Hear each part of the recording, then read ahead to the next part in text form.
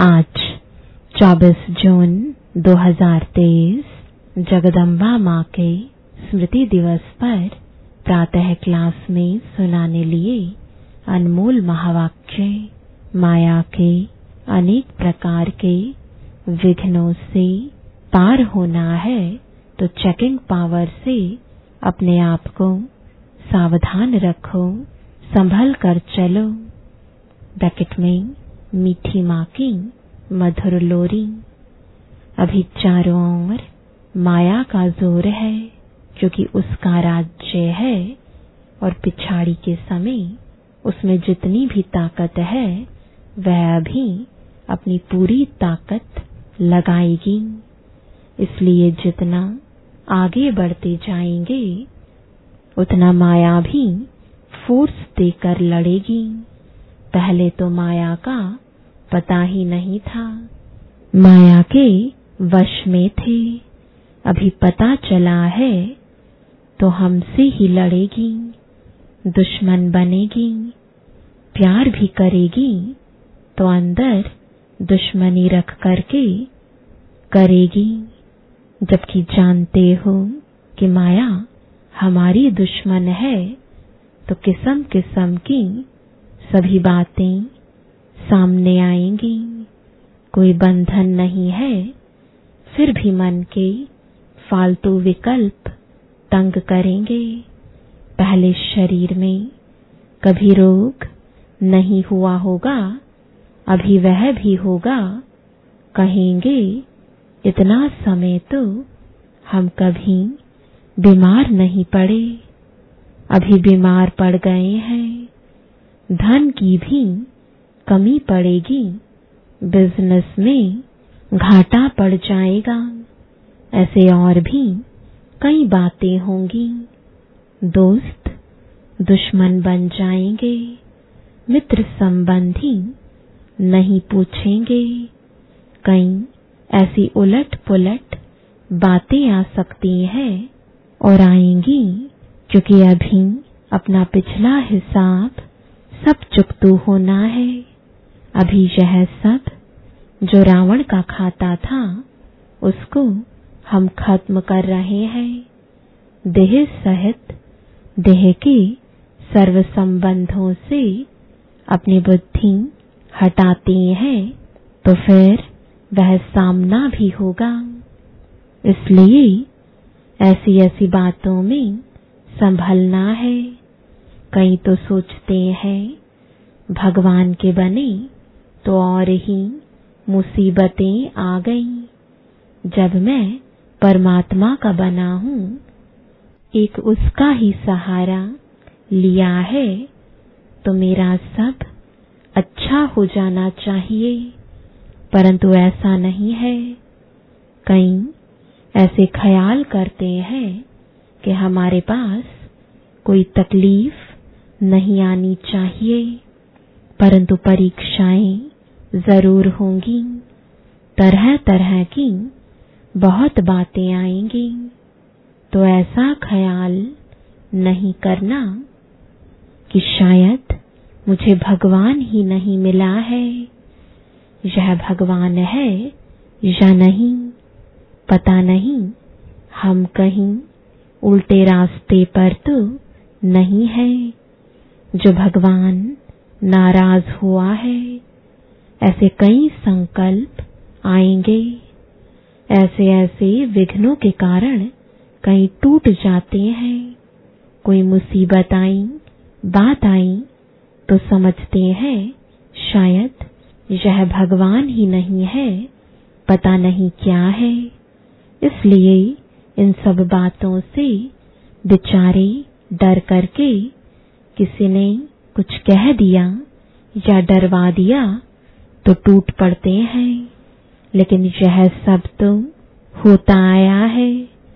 यह भी बाप बतला देते हैं कि इन सब का मूल कारण है देह अभिमान। देह अभिमान के कारण कहाँ काम की गोली, कहाँ क्रोध की, कहाँ लोभ की, कहाँ मोह की, कहाँ फिर अनेक प्रकार की संशय की गोली लग जाती है। ऐसी बातें लाकर ही माया हटाने की कोशिश करेगी। यह सब माया के पास सही मार्ग से हटाने के अस्त्र शस्त्र हैं। बुद्धि में उल्टी उल्टी बातें ले आना, उल्टी बुद्धि बनाना, यही तो माया का काम है। इसमें ही तो अपने को संभलना है, इसमें ही अपनी हिम्मत रखनी है। इसके लिए बाप कहते हैं, मेरे से बुद्धि योग रखो तो तेरी बुद्धि उल्टी ना बने, झट से उसको चेक कर सको। स्वयं को चेक करने की भी पावर चाहिए, तो चेकिंग पावर से अपने को सावधान रखो और फिर उसी सावधानी से अपने को पार करो। यही माया के अनेक प्रकार के विघ्न हैं, इन्हीं से पार होना है। बाकी ऐसे नहीं है कि अभी हमारा सब कुछ ठीक हो जाए, नहीं, अभी तो पार होना है। अभी जो हमारा यह जन्म है, इसमें तो हमको बदलना है, इसी में मेहनत की आवश्यकता है। सब कुछ अभी आराम से मिल जाए तो फिर हम तो समझेंगे यहाँ ही वैकुंठ है, यहाँ ही स्वर्ग है। फिर तो स्वर्ग को भी याद करना भूल जाएंगे। इसलिए बाप कहते हैं, यह थोड़ी अंदर की मेहनत है, इसमें बाहर से कुछ नहीं करना पड़ता है। यह विघ्न आते हैं, ऐसी ऐसी बातें आएंगी। इन सब बातों में अपना निश्चय अटल रख करके अपना पुरुषार्थ करना है, सावधान रहना है। फिर दूसरों को भी सावधान किया जाता है कि गिरने वाले इस तरह से फिसलते हैं, तो अपने को फिसलने से बचाना है। चलते चलते कोई काम विकार के कारण फिसले, कोई क्रोध के कारण फिसले, कोई फिर मतभेद में आकर फिसले, यहाँ से ही गिरते हैं, तो अभी गिरने से संभलना है। मन में अनेक प्रकार के संकल्प विकल्प आएंगे। इन सब बातों को यथार्थ रीति से समझना है कि यह भी सब बहुत जन्मों का उल्टा खाता जो बना हुआ है, वह अभी एक ही जन्म में चुकाना है। इस एक जन्म में हम बहुत जन्मों का खाता चुकाने का पुरुषार्थ करते हैं। बहुत जन्मों के कर्जदार अगर अभी नहीं आएंगे तो कब आएंगे, क्योंकि हम जन्म जन्म उनके थे। अनेक जन्मों का खाता स्टॉक होता आया है। कभी किसी जन्म में थोड़ा थोड़ा चुकाया भी होगा, फिर भी जो कुछ बचा हुआ है, इसी एक जन्म में पूरा हिसाब किताब चुकाना है। माया भी देखती है कि अगर अभी यह पूरा कर्जा नहीं चुकाएंगे तो फिर कब चुकाएंगे, इसलिए वह घेराव करेगी ना। कई जन्म के कर्जदार निकल पड़ेंगे। समझ में आएगा कि हमने अभी तो ऐसा कुछ किया ही नहीं है, फिर यह हमारा ऐसा दुश्मन क्यों बना, यह बात ऐसी क्यों आई, यह रोग क्यों आया, यह बात क्यों हुई। परंतु नहीं, सब प्रकार की परीक्षाएं अभी ही आएंगी। अभी इन्हीं सब बातों से अपने को संभलना, समझना, यही तो नॉलेज है। ज्ञान तो इसी का नाम है। कर्म की गति क्या है, यह सब बाप विस्तार से समझाते हैं।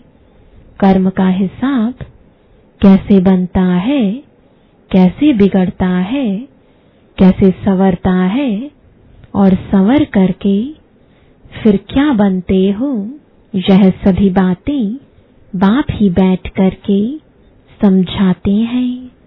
क्योंकि हमारे सारे कर्म की नॉलेज बाप के पास है। हमारे किन कर्मों से दुर्गति हुई है, उससे कैसे छूटें, कैसे हमारी गति फिर सद्गति होगी, इस पूरी नॉलेज के गति का चक्र बाप ने समझाया है। जिसके पास पूरा ज्ञान है वह कभी हिलेगा नहीं। अगर नॉलेज की कमी है तो फिर हिलेगा, उसके पांव ढीले पड़ेंगे। फिर आश्चर्यवत पश्यन्ति सुनन्ति कथन्ति भागन्ति। ज्ञान सुनने वाले, दूसरों को सुनाने वाले, साक्षात्कार करने वाले सब तरह के टूट पड़ते हैं। यह सभी होता आया है। इसलिए इन्हीं सब बातों में संभलने के लिए यह सावधानी दी जाती है। अपने पांव कैसे मजबूत रखना है, उसी मजबूती के लिए बाप किस्म किस्म से समझाते हैं। क्योंकि अभी मजबूत पांव रख करके बाप से पूरा पूरा अधिकार पाना है। तो अधिकार पाने वालों को यह बतलाते हैं कि इन्हों को कितना हिम्मत और भरोसे से, बल से काम लेना है। हम भी वॉरियर्स हैं ना। अपनी रूहानी लड़ाई कोई हाथ पांव से नहीं है, परंतु गुप्त है। हमारी अंदर की युद्ध है और युद्ध करके उसमें हमें जीत प्राप्त करनी है। विकारों से गुप्त लड़ाई है। बाप भी गुप्त बैठ करके बच्चों में अभी सब बल भर रहा है, सावधान कर रहा है कि बच्चे सावधान हो रहना। यह माया का पिछाड़ी का फोर्स तुम्हारे पास आएगा, परंतु तुम इन सब बातों में हिलना नहीं। इन बातों को समझ करके अपने पुरुषार्थ को बहुत हिम्मत से और धारणाओं के साथ चलाना है।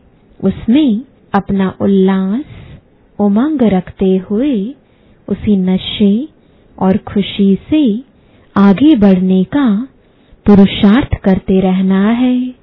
इसमें कोई दुख और अशांति की बात ही नहीं है।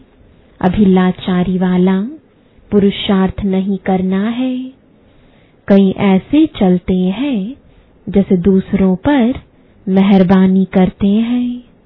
मेहरबानी तो अपने ऊपर करनी है।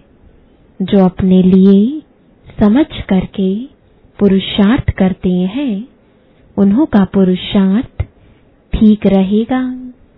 हम अपने लिए करते हैं और किसी के लिए नहीं करते हैं। अगर बिगाड़ते हैं तो भी अपना बिगाड़ते हैं, सुधारते हैं तो भी अपना सुधारते हैं। तो हर एक को अपने ऊपर अटेंशन देना है, दूसरों को नहीं देखना है। इसने ऐसा किया, उसने ऐसा किया। भाव स्वभाव की बातें भी इसमें बहुत आती हैं। बाहर के लोगों का सुनना करना सहज है, क्योंकि समझते हैं वह तो अज्ञानी है ना। लेकिन ब्राह्मण परिवार में कोई ने कुछ कहा किया तो कहेंगे यहाँ भी वही चलता है। यहाँ आपस में कुछ होता है तो वह बात बहुत बड़ी लगती है, परंतु नहीं, यही तो माया है। इधर भी माया किसी न किसी रूप में घुसेगी ना, कहेगी देखें, इसने मुझे छोड़कर इन्हें साथी बनाया है, तो उन साथियों में भी इसको टक्कर खिलाएं। परंतु हमें तो यह नॉलेज है कि यह जो हिसाब किताब की टक्कर है यह पिछली है। इसलिए ऐसे नहीं कहो कि अरे भगवान के बच्चे होकर यह क्या कर रहे हैं, इसमें हिलना नहीं, क्योंकि अभी ज्ञान है कि यह भी इनके साथ कुछ हिसाब किताब है, उसे योग और ज्ञान से काटना है। ऐसे नहीं टक्कर खा करके काटना है, नहीं, वह तो हमारा विकर्म बन जाएगा, उसमें संभलना है। परंतु कई संशय में आ जाते हैं कि देखो यह ज्ञान में आकर के भी क्या कर रहे हैं, तो कोई भी हिसाब किताब में टक्कर खाना अज्ञान है। अभी यह अज्ञान निकल जाना चाहिए। यह सब बातें समझाई जा रही हैं, क्योंकि अभी ऐसी ऐसी बातें हो रही हैं, तो इन्हीं सब बातों में सावधान किया जाता है। कहीं इन बातों के कारण बाप से जो तकदीर लेनी है वह तकदीर लेना भूल ना जाए। बेहद बाप से बेहद का वर्षा लेना ही छोड़ दें।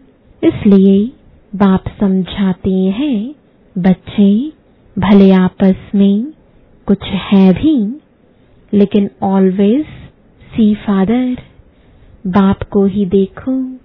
बाप से जो वर्षा लेना है उससे ही मतलब है ना, जिससे मतलब है उसको पकड़ करके रखो। टक्कर आपस में खाते हो और छोड़ देते हो बाप को, इसमें तुम्हारा ही नुकसान है। तेरा वर्षा चला जाएगा, ऐसा महामूर्ख नहीं बनना है। इसमें सावधान रहकर स्वयं को संभालना है। ऐसे नहीं यहाँ गेट के अंदर आए तो सेफ हो गए, नहीं, सेफ्टी तो अपनी स्वयं करनी है। अगर कोई भी धारणा में कमी है तो फिर माया इधर भी घुस आएगी, इधर भी टक्कर खिलाएगी। कोई के भाव से, कोई के स्वभाव से फिर बाप पढ़ाता है, यह भूल जाएगा। ऐसे टक्कर चक्कर की बातों में गिर पड़ेंगे। इसलिए सावधान, एक को गिरता हुआ देखेंगे तो दूसरे को सावधान करेंगे ना कि देखना यहाँ फिसलन है, संभलना, सावधान रहना। यही तो अपना धर्म है। कहाँ से कौन कौन कैसे फिसलते या खिसकते हैं वह आप लोगों के ध्यान में इन एडवांस दिया जाता है। आप चल रहे हो तो खबरदारी से चलना। बाप से पूरा वर्षा पाना है तो फिर पूरा पाँव दृढ़ता से रखना। परमात्मा के ज्ञान की यह मंजिल बहुत ऊंची है। यही जो बातें आती हैं इनसे पार होना और अपना पूरा अधिकार प्राप्त करना। तो इन सभी बातों में अपने को संभालना है, चाहे पुराने हैं या नए हैं, यह बातें सबके लिए है। नए पुराने सबके ऊपर माया की नजर है। अभी हम कोई माया प्रूफ नहीं हो गए हैं। अगर आत्मा कंप्लीट हो गई तो शरीर भी कंप्लीट होना चाहिए, परंतु नहीं। अभी इनकम्प्लीट शरीर में बैठे हैं, तो इसका मतलब कि आत्मा कुछ इनकम्प्लीट है। लेकिन घड़ी घड़ी माया की अंगुरी नहीं खानी है, इससे चोट लगती है, फिर वह रजिस्टर अच्छा नहीं रहेगा, नाम तो खराब होगा ना। माया बहुत युक्तिबाज होके गिराती है। यही तो हमारी माया से लड़ाई है। बाकी कौरव पांडव की कोई युद्ध नहीं हुई है। यह तो पांडवों ने माया से युद्ध की है। अभी हमें क्या करना है? अपने को माया से सेफ करते चलो। दूसरा, अपना तन मन धन फिक्स डिपॉजिट ऑलमाइटी बैंक में रख दो। इसे इंश्योर करके अपने श्रेष्ठ कर्म से अपना भविष्य ऊंच बनाते चलो। जो करेगा सो पाएगा।